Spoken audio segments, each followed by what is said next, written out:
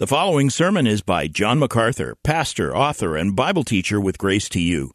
If you've never contacted Grace to You, we want to send you a free booklet by John titled Defeating Discontentment. It gives you 7 practical principles that will help you face setbacks and difficult circumstances and experience contentment even when life turns upside down. Request your free booklet titled Defeating Discontentment by writing to defeating@gty.org. That's defeating@gty.org. This offer is good in North America and Europe through June 2024. And now, unleashing God's truth one verse at a time, here is Grace to You Bible teacher John MacArthur.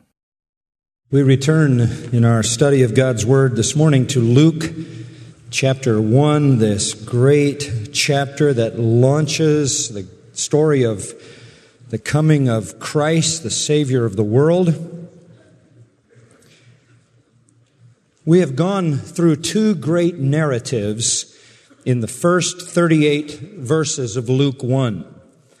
The first narrative is the story of the miraculous conception of John the Baptist in the womb of Elizabeth. The second story is the story of the miraculous conception of Jesus, the Son of God, in the womb of Mary. Luke begins his gospel record with the story of 2 conception miracles. 2 women who by all human standards could never have children. Elizabeth, who was barren, was somewhere in her 60s or 70s or 80s, had never been able to have children at all, was past childbearing capability, and yet, with her husband Zacharias, who also was past that capability, conceived and carried in her womb the great prophet John the Baptist, the forerunner of the Messiah. The second narrative is about a girl, Mary, a virgin, 13 years of age or so, who became pregnant by the power of the Holy Spirit, the power of God, creating life in her womb without a man involved at all. 2 pregnant women, 2 miracle mothers. One is old, married for many years, childless and barren.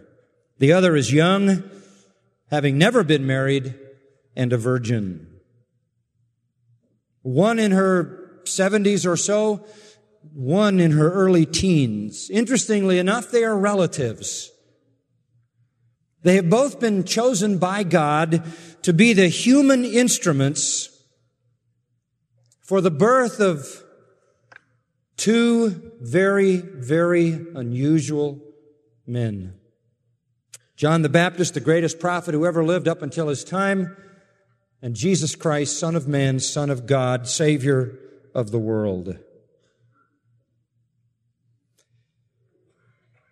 These 2 conception miracles, these 2 miracles in the womb of 2 women, launch the whole series of messianic miracles. The whole miraculous coming of Christ begins with these 2 conception miracles. And at that point, God has injected himself miraculously into the otherwise non-miraculous course of life. As I've told you before, there hasn't been a miracle in over 400 years. There hasn't been a series of miracles in at least 500 years. Nobody has heard from an angel or even from God in well over 400 years. Miracles didn't happen. God didn't speak. Angels didn't show up until now.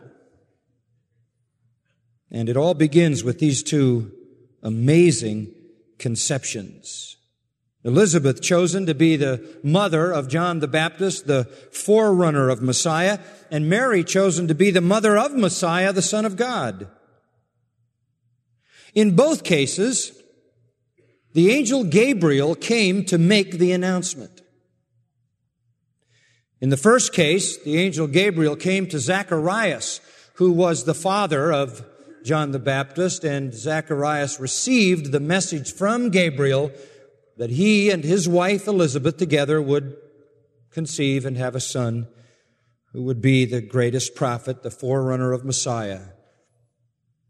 Gabriel then came later to a virgin, to Mary, and gave her the message that we saw in verses 26 to 33, that she, without a man, would be given a child who would be the Son of God. So all of a sudden, redemptive history reaches its great high point. Now, up until now, these two narratives, though contained in the first 38 verses of this chapter, have been separate. Elizabeth lived in the hill country of Judah. That would be around Jerusalem in the south of Israel. Mary lived in Nazareth, a small town in the Galilee, as it's known, and that is in the north of Israel, separated by 75 or 80 miles or so. There are incredible similarities in the accounts that are unmistakable. For example, if you compare the account in verses 5 to 23 with Zacharias and Elizabeth and Gabriel, and you compare the account with Gabriel and Mary in 26 to 38, you see the same flow. They run as parallel accounts. They share the same kind of progression.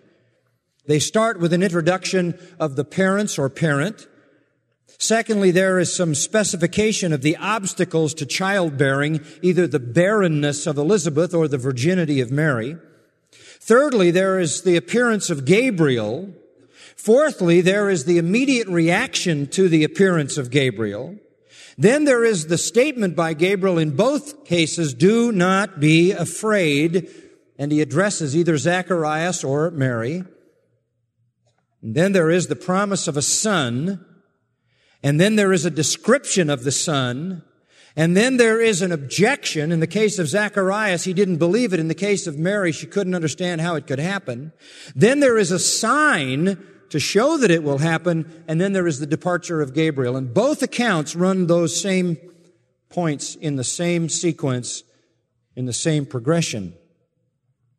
If you read the two accounts, for example, you will read in the first account of Gabriel's conversation with Zacharias about the birth of John the Baptist, you will read that he was troubled. It also tells us about Mary, that she was troubled. In the account with Gabriel and Zacharias, the angel said to him. In the account with Mary, the angel said to her. To Zacharias, he said, do not be afraid. To Mary, he said, do not be afraid. To Zacharias, he said, you'll bear a son. To Mary, he said, you'll bear a son. To Zacharias, he said, you will name him John.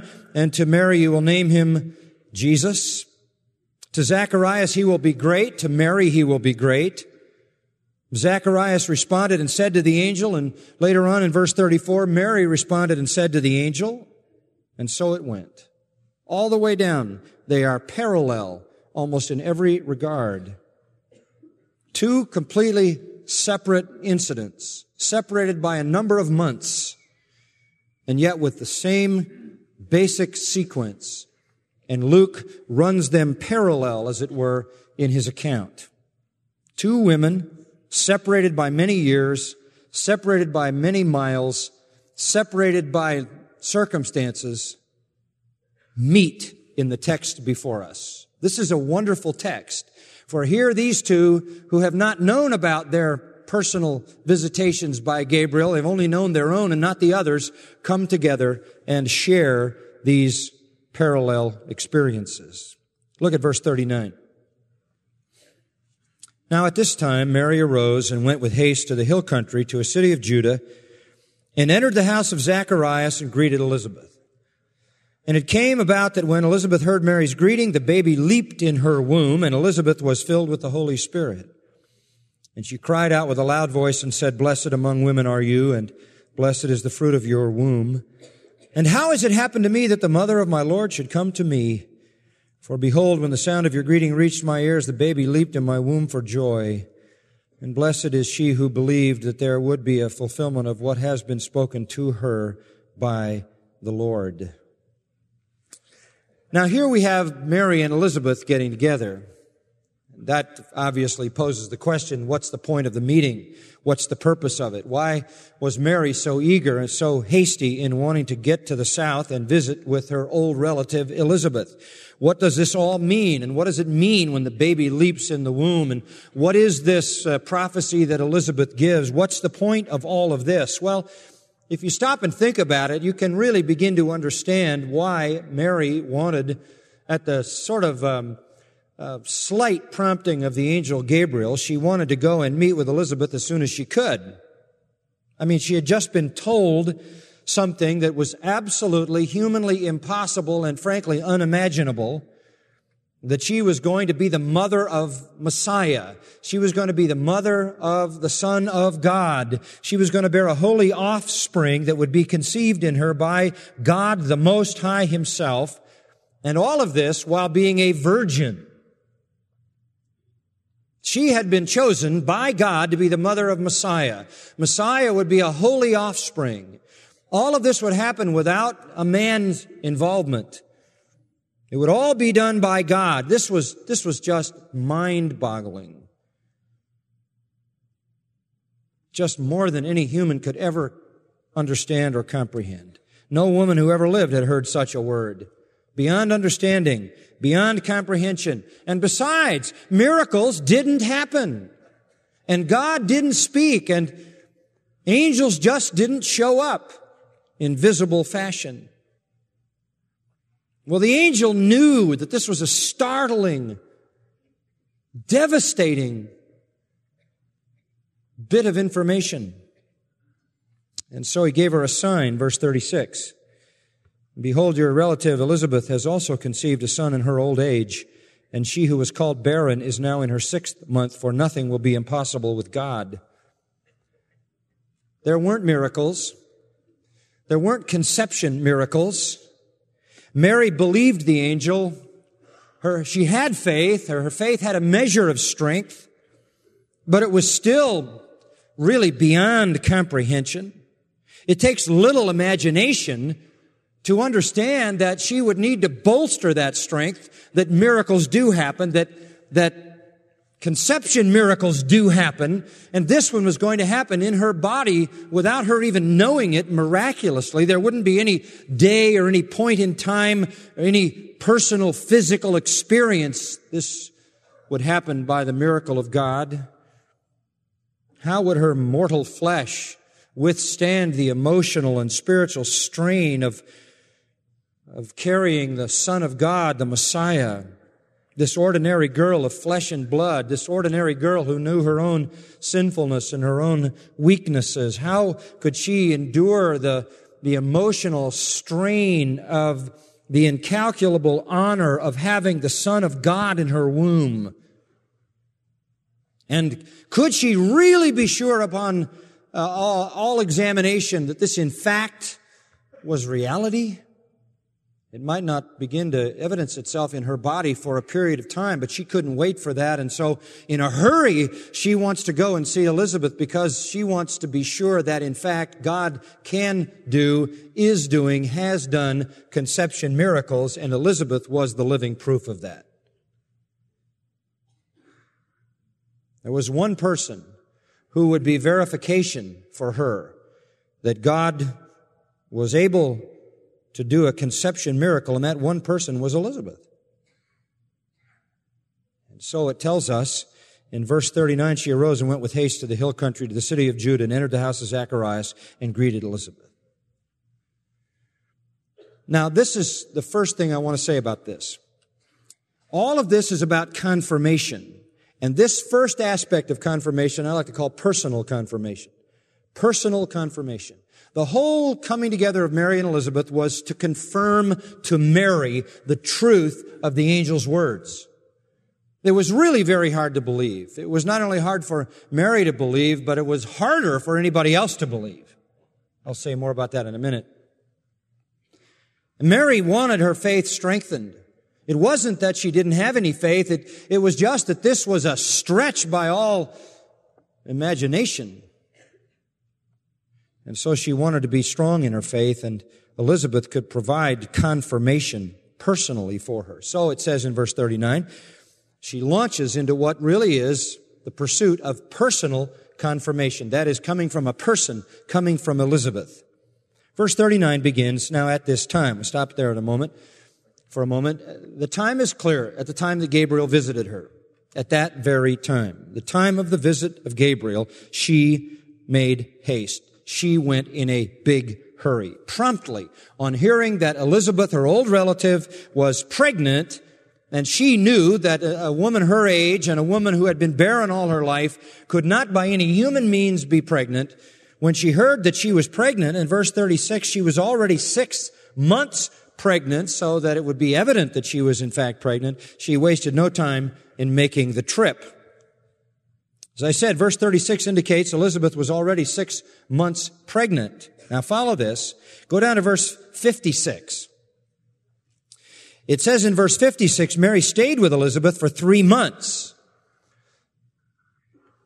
and then returned to her home. So she went there when she was 6 months pregnant. She left when she was 9 months pregnant, apparently just before the birth of John. Verse 57, now the time had come for Elizabeth to give birth, and she brought forth a son. So she went when she was 6 months pregnant. She left just before the birth of John 3 months later. Therefore, she couldn't have wasted any time. If she was going to go there, stay 3 months and get home before the child was born, she had to have gotten there in the 6th month, which means she had to have gone immediately. She arose and went with haste. There is no report here, by the way, of Mary's conception. We must assume that it had already happened. The miracle had already taken place. Nothing more is said than what is said in verse 35. The Holy Spirit will come upon you. The power of the Most High will overshadow you. And for that reason, the holy offspring shall be called the Son of God. It never tells us in what day or what hour or what moment. There's no fanfare. There's no nothing. But that miracle must have happened. Mary then, not being able to feel any of that at that particular point, perhaps initially, may begin to feel some evidences of it, but there's not enough time to really know that. She goes, I think, within days, eager to respond to the angel's wonderful message. It's about 75, 85 miles, maybe more, from Nazareth to the southern Judean hillside region. Take her about 3 or 4 days to get there. Frankly, it's very unusual for a young girl to make such a journey. Young girls of her age were the protection of their life was really in the care of their father and their mother. They were kept in the home where they could be secluded and protected, and that was pretty typical. For her to just go tramping off down to the south of the country was a very unusual thing to do. It doesn't tell us who went with her. We can assume perhaps somebody went along. It might even be that she went by herself. We don't know any of those kinds of details. Some have suggested that she went to hide her pregnancy. Well, that soon she wouldn't have anything to hide. Others have said she went to avoid the wrath of Joseph. At that point, there's no reason to assume Joseph knew anything. Because Mary, you remember, had left that with the Lord, and it was an angel who later appeared to Joseph in a dream and explained to him what had happened. So she didn't go to hide her pregnancy, which wouldn't have been visible then. She didn't go to run from Joseph, who perhaps didn't even know about it at that particular time.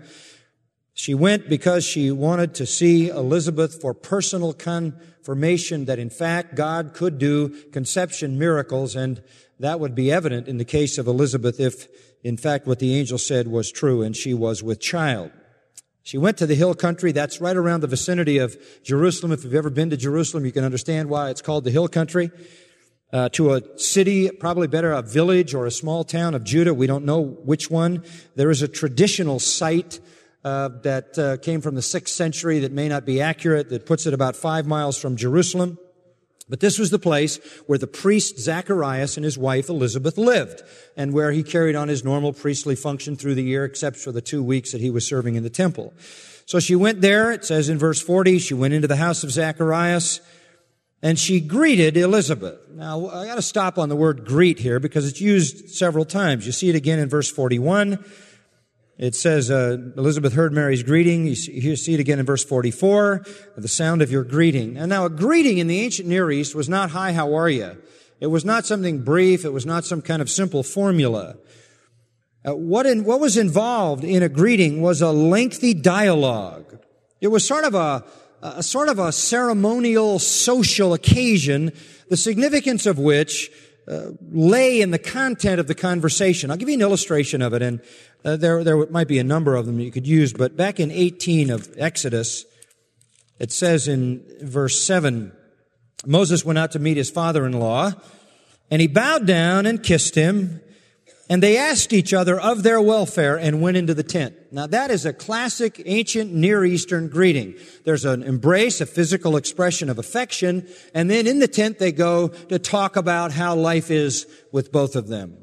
That's exactly what we can assume occurred upon Mary's arrival when it says she greeted Elizabeth. She went in and a typical traditional greeting began to take place, which would be hours of conversation. And they had a lot to talk about. An awful lot to talk about. Surely Elizabeth must have disclosed to Mary how she became pregnant, how Zacharias had been serving at the temple. Then the angel Gabriel had appeared to him while he was in the altar of incense, and he came out with this incredible message that they were going to have a child, and the child would be great in the sight of the Lord, and he would drink neither wine or liquor, and he would be filled with the Holy Spirit from his mother's womb, and he would be the forerunner of the Messiah, and he would turn many to righteousness, and all of that was prophesied in verses 13 to 17 of chapter 1.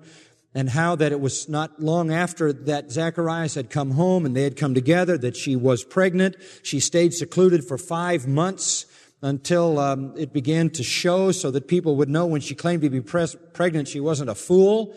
And then she told the wonderful story about the sequence of the conversation with Gabriel and went through the whole account as it had been recorded by Luke. Upon which Mary would have told her story, which paralleled, as we saw, in so many ways, how that Gabriel had come to her in her home in Nazareth and had told her that she was going to be the mother of the Son of God and that this was going to occur without a man and God was going to plant that child in her womb. He was going to create that child apart from normal human conception, and they would have discussed those stories. The parallels would have been very, very wonderful for them to recite, and that was important to God, so that there would be so many parallels, it would be crystal clear that everything Mary heard sounded just like what Zacharias and Elizabeth heard. And since that which was promised to Elizabeth had come to pass, that which was promised to Mary would also come to pass. The patterns were identical. And so they greeted themselves in that sense. And that becomes the personal confirmation. Elizabeth just sitting there dialoguing, going over the account and paralleling it with Mary's account and being 6 months pregnant provides personal confirmation. Yes, God can do conception miracles. Here is personal confirmation of it right here in this person sitting opposite me. Just seeing Elizabeth and understanding her condition as an old woman past childbearing capacity, married to an old man in the same predicament, would be the reality of the fact that God had done a miracle. And when you throw Gabriel into the mix and the conversation's almost identical, it's a great confirmation. Now, there's something else here too that you need to understand. I think Mary went for the confirmation, but I also think she went to see Elizabeth because she knew only Elizabeth would believe her. I mean, let's try to put it in a normal context. Your 13-year-old daughter comes in and says, "I'm pregnant." And you say, "What?" And she says, "An angel came to me and told me that I have been impregnated by God and I'm going to be the mother of the Savior of the world." Really? Sounds like something a teenager would come up with, doesn't it? What in the world kind of wild story? I mean, at least try to find something rational. I mean, there would be only the slightest glimmer of hope that anybody would believe that. Even Joseph, who knew Mary well, made the natural assumption when he found out she was with child. He assumed that she had violated her betrothal vows to him and committed sin. And he says, "I'm either going to have to stone her or divorce her." And he loved her, and he knew her, and he knew the family.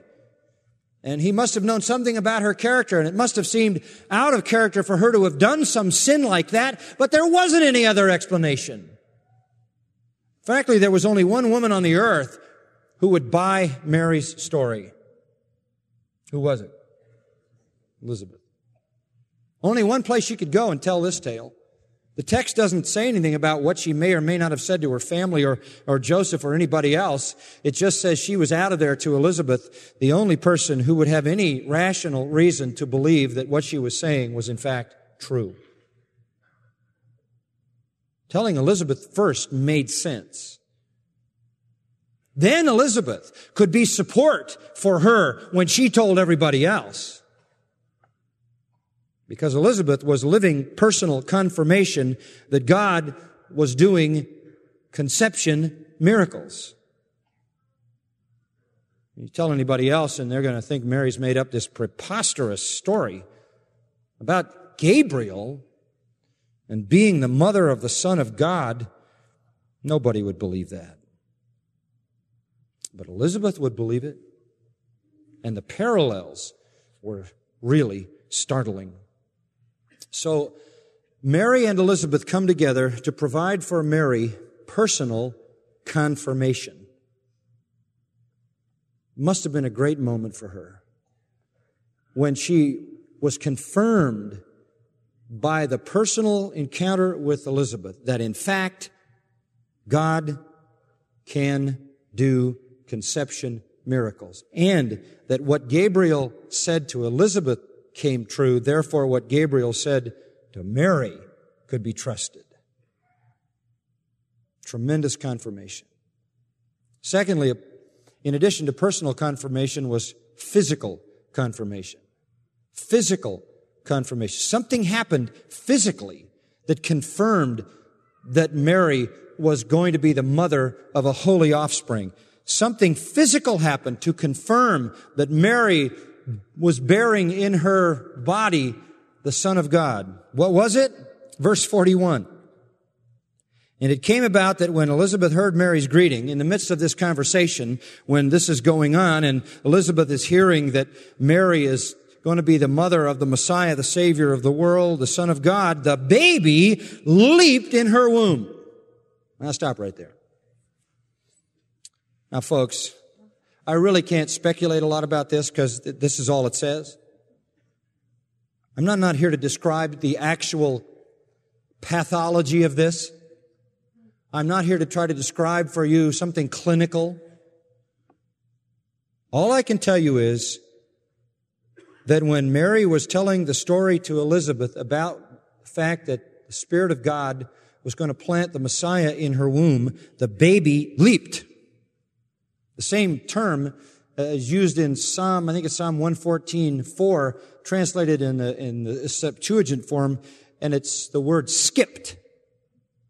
Now, the movement of a baby in a womb is not abnormal. In fact, I think that's probably one of the pleasures of childbearing, is to feel that life. And as the child gets older and older, the more of that life you feel.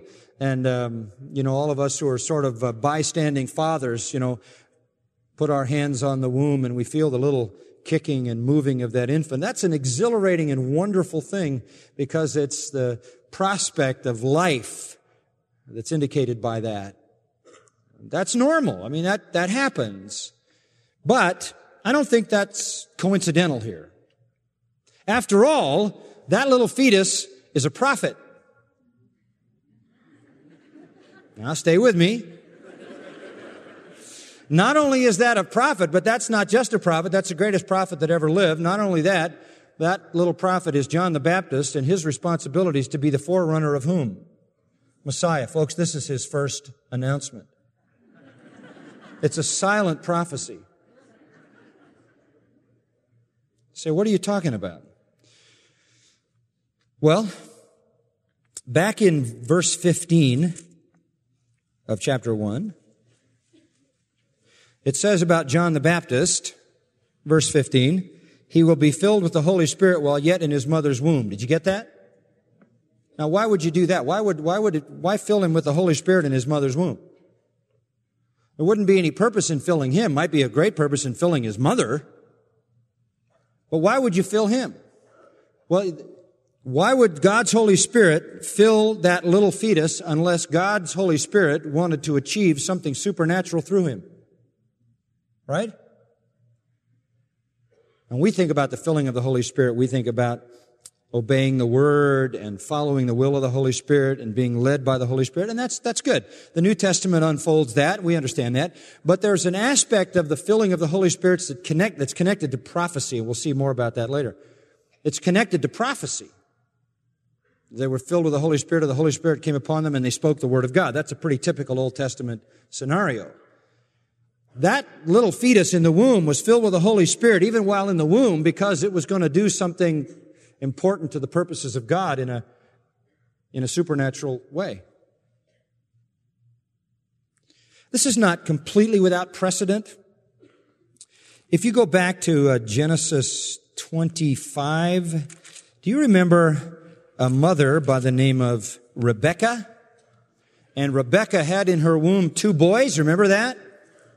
Remember their names? Jacob and Esau. And God gave prophecies through those 2 little unborn boys in verse 22 of Genesis 25. The children, it says in verse 21, she conceived. Rebekah conceived, Isaac and Rebekah. The children struggled together within her. Now, it's one thing for 2 brothers to fight when they're born. These guys started in the womb. And she said, if it is so, why then am I this way? So she went to the Lord and she said, Lord, why is all this going on inside of me? And he said, it's prophetic. He said to her, 2 nations are in your womb. That's right. Jacob was the nation Israel and Esau was the Arab world. 2 nations in your womb, 2 people shall be separated from your body. 1 people will be stronger than the other. The older shall serve the younger. There's conflict going on in your womb that is prophetic of conflict that's going to go on when those 2 children are born. That conflict is still going on today as we speak between Israel and the Arab world, between Jacob and Esau. So God, when He wants to, can send a prophetic message through something physical occurring in a woman's womb. It's a very unusual thing. That's the only Old Testament occasion of such, and this is the only New Testament occasion of such. But after all, folks, there isn't any human explanation to this. This is a miraculous time, isn't it? This is a miraculous set of conceptions here. We would expect miraculous things to be going on as God is moving toward the arrival of the Savior of the world, the Messiah.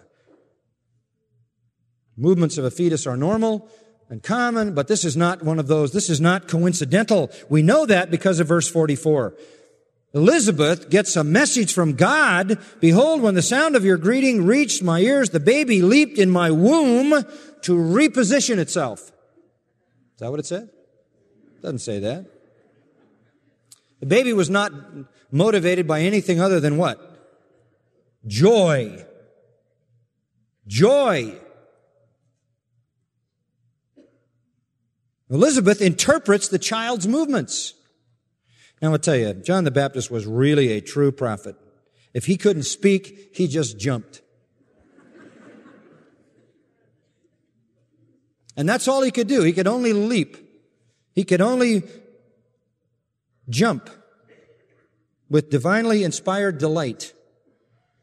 His mother had to speak under the inspiration of God to interpret that.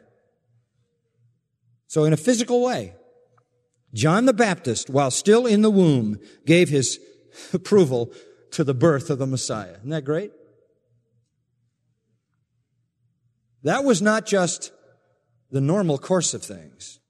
That was a word from God through the physical realm.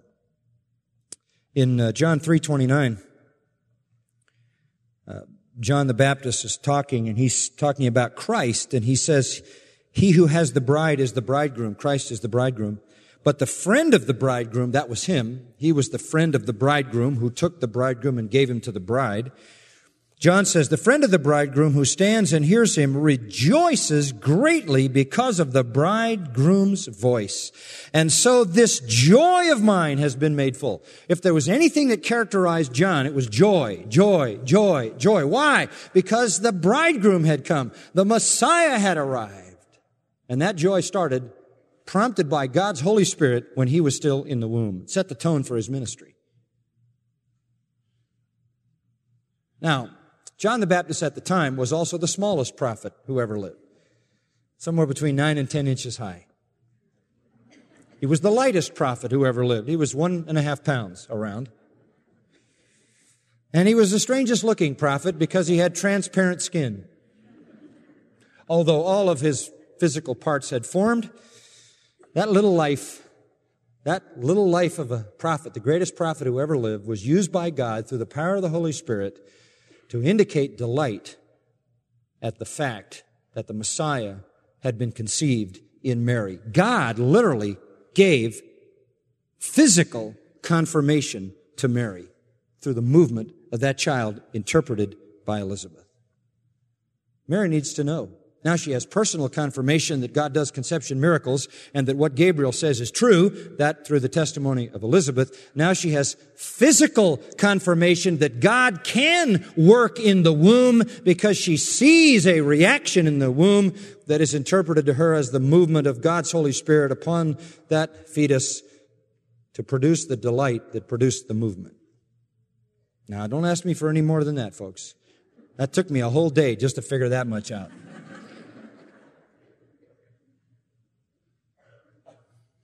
Well, there's one other point of confirmation, personal, physical, and then prophetic. Prophetic. Here is confirmation that comes in the prophetic way.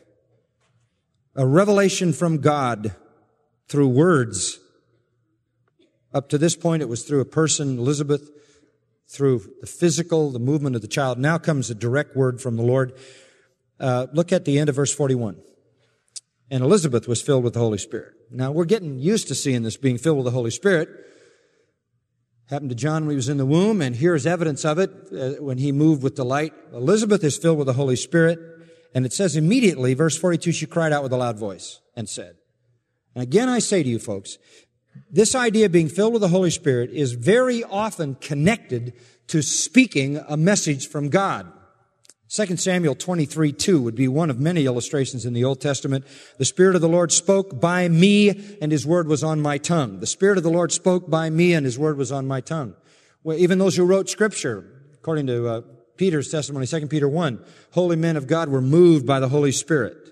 All Scripture is given by the inspiration of God, the breath of God. So we know that God fills certain people to produce the revelation that He desires to be given. Look at verse 67, for example. Zacharias, the husband of Elizabeth, had a similar experience. Verse 67, his father Zacharias was filled with the Holy Spirit and prophesied, saying, this is a rather typical scenario. Somebody's filled with the Holy Spirit. That is, the Holy Spirit filling simply means total control. If something is filled with the Holy Spirit, nothing else is there. It's completely filled with the Holy Spirit, which means the Spirit of God is in control. And that results in revelation being given. The Spirit filling and then the revelation. Go later into the account of Luke 2. Jesus has been born by now, and his parents take him to the temple for the ceremony, the custom of the law. And they run into a man there named Simeon. Verse 25 is a righteous man. Simeon, verse 27, came in the Spirit into the temple. Now here again, the Spirit of God comes upon Simeon. So he comes in. Verse 28, he takes this little baby, Jesus, in his arms. He blesses God and said, and out of his mouth comes a revelation from heaven. He was in the Spirit when it happened. So the idea of being filled with the Spirit in the case of Elizabeth, in the case of Zacharias, in the case of Simeon, is to indicate that what they spoke was divine revelation. It's a familiar Old Testament indication. So, back to chapter 1 and verse 42. Elizabeth, having been filled with the Holy Spirit, the Spirit of God comes right in and takes control. She cried out with a loud voice. Now, probably she didn't usually talk like this. Certainly it wouldn't do any good in the case of her husband, since he was stone deaf, because he'd been made deaf, you remember, by God for not believing Gabriel's message. God struck him with deafness. So it wouldn't have mattered how loud she shouted. She wasn't trying to reach his ears. She was shouting for two reasons, I think. With enthusiasm over this incredible truth that was being placed in her mind and poured through her. And also, I think, to emphasize the authority of it. She literally shouted in the Greek. She shouted. This glorious prophetic confirmation. The word loud, by the way, sometimes look up loud in your concordance and sort of trace it around, and you'll see how many times it's associated with divine revelation. Kind of conveys the idea that what God wants to say, He wants to make sure we hear. And so it's said loudly. And so she opens up her mouth, and out comes this revelation. It's really it's a hymn of praise. It's the first of 5 of them. Elizabeth gives one. Then in verse 46, Mary gives one. Then in verse 67, Zacharias gives one. Then over in chapter 2, the angels give one. And then finally, Simeon gives the 5th. There are 5 hymns of praise all around the conception of the Messiah in the womb of Mary. Marvelous hymns of praise. And we'll look at them all as we move through this section of Luke. But look at her hymn starting in verse 42. She cried out with a loud voice and said, "Blessed among women are you, and blessed is the fruit of your womb. And how has it happened to me that the mother of my Lord should come to me?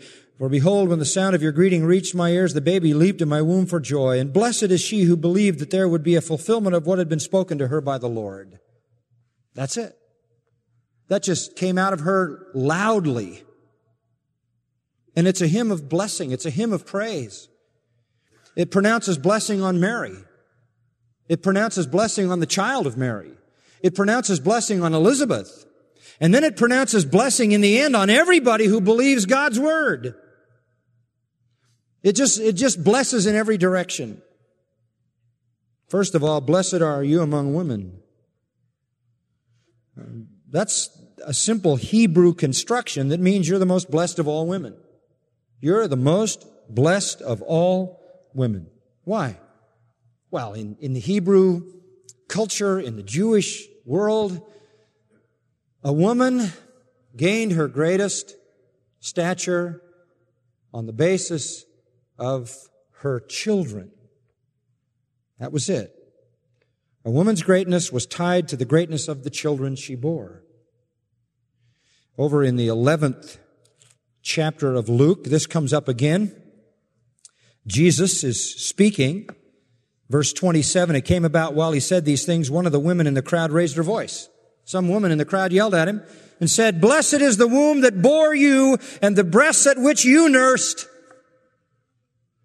That was a typical Jewish way to honor a mother because you saw the greatness of her child. And so Elizabeth is saying, you're the most blessed because you have the greatest child. Well, there's a humility there, isn't there? Because Elizabeth had just been told that her son would be great too, but not that great. Her son would be the forerunner of the Messiah, but Mary's son would be the Messiah. Elizabeth acknowledges the superiority of her young relative's privilege. She acknowledges that Mary is even a greater beneficiary of God's goodness, and she is going to have a greater calling and a greater privilege and a greater child. And you know, that sort of went against the grain of normal traditional perspectives, sort of the reversal of the normal social convention. I mean, the older is less than the younger, and the older gives greater honor to the younger, and Mary's privilege is greater than Elizabeth's, as Jesus is greater than John. But Mary is the truly blessed, and Elizabeth knows it. And Elizabeth is a righteous woman who is equally thrilled at the prospect not only of bearing the forerunner of Messiah, but of the Messiah coming, whom she, Elizabeth, acknowledges in verse 43 as my Lord. One thing to bear a prophet, it's something else to bear the Lord. Blessed are you, Mary, above all other women. You have been chosen to carry the Savior of the world.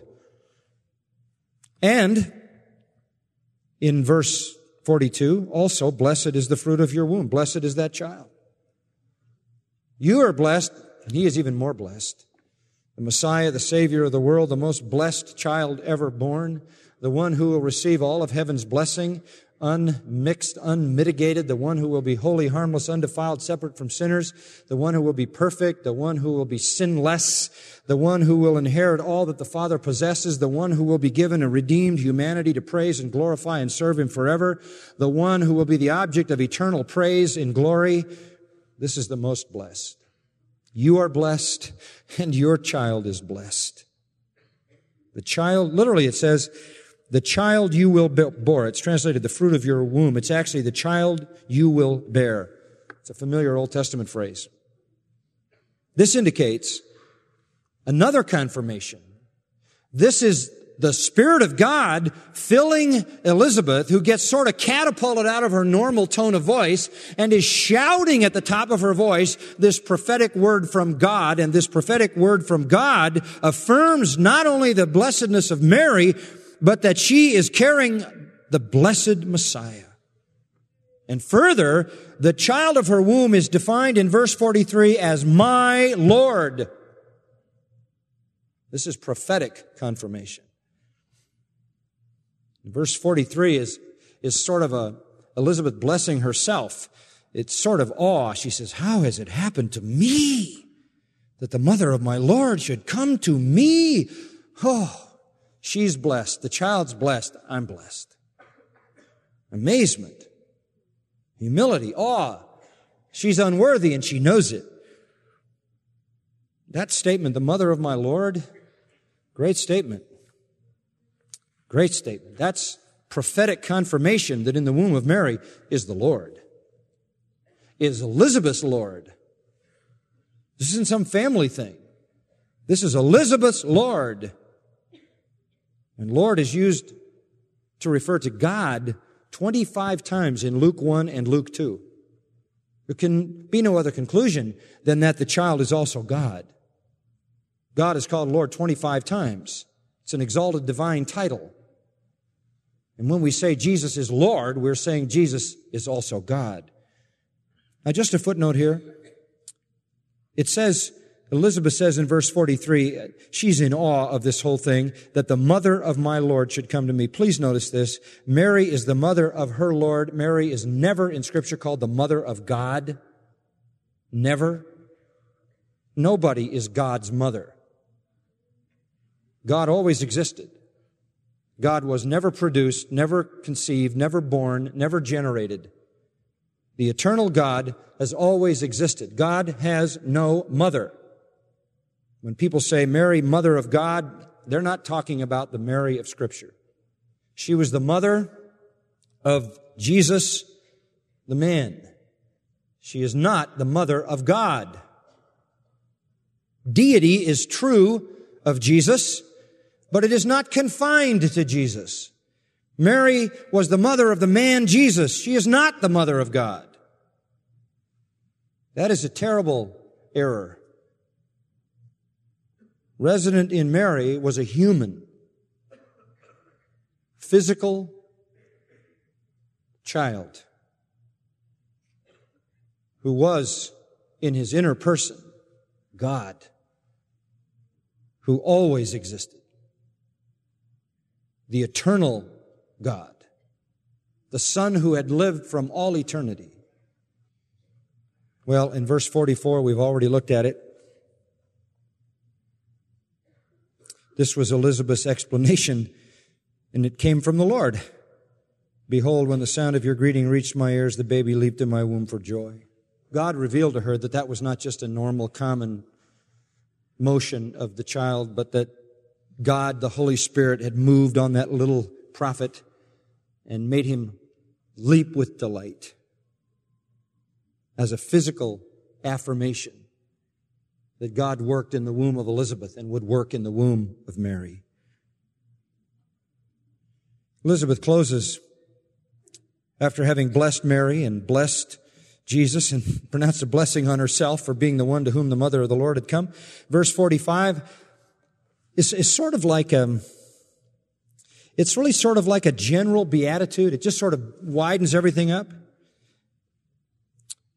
And blessed is she, anybody who believed that there would be a fulfillment of what had been spoken to her by the Lord. Blessed is she. Sure, that's Mary, of course. Blessed is Mary because she believed. But it doesn't say, blessed are you, Mary. It just says, blessed is she. And it puts it in the third person. Anybody who believes God fulfills His promises is going to be blessed, right? And so the beatitude starts with Mary, moves to the child, embraces Elizabeth, and goes beyond. Mary is a wonderful example for us.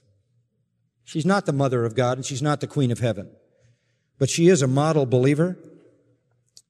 And she was blessed not just because of her privilege, not just because she was chosen to bear the Messiah. She was blessed not just because of what God did to her, but because of how she responded. She was blessed because she believed.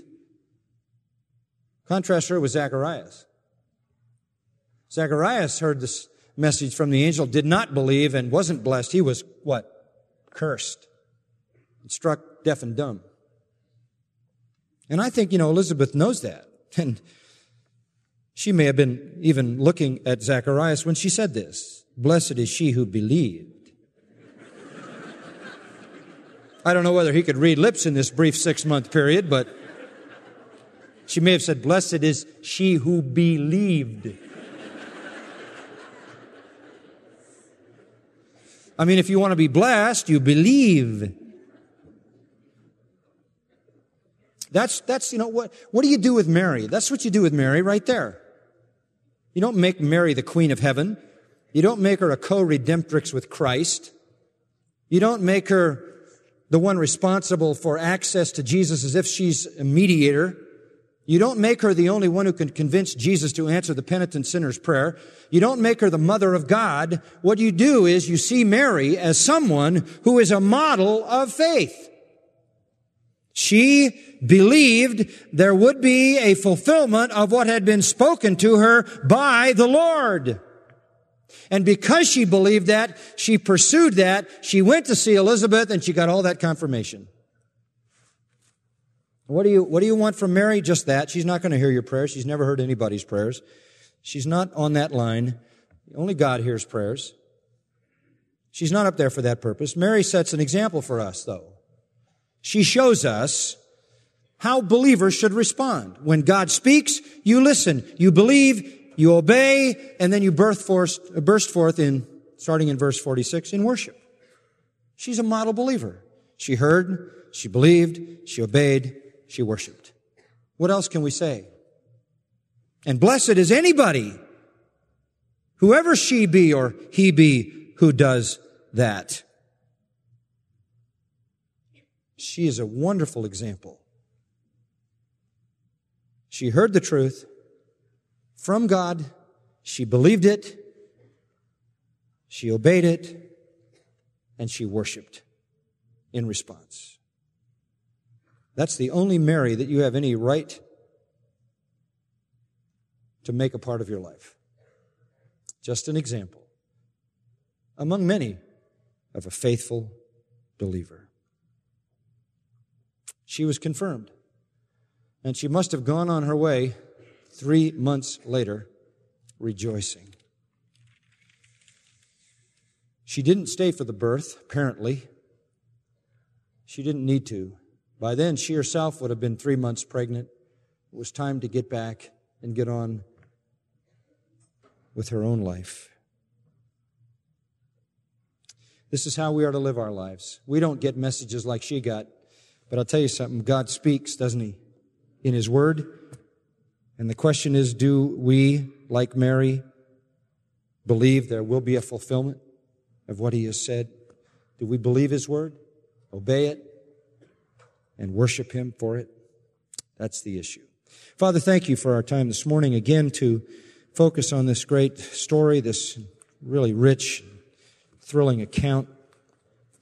Thank You for the way in which You have put it in such simple terms, and yet the depth of it we can't even begin to reach. Oh, we thank You for the great conception that brought us a sinless Savior.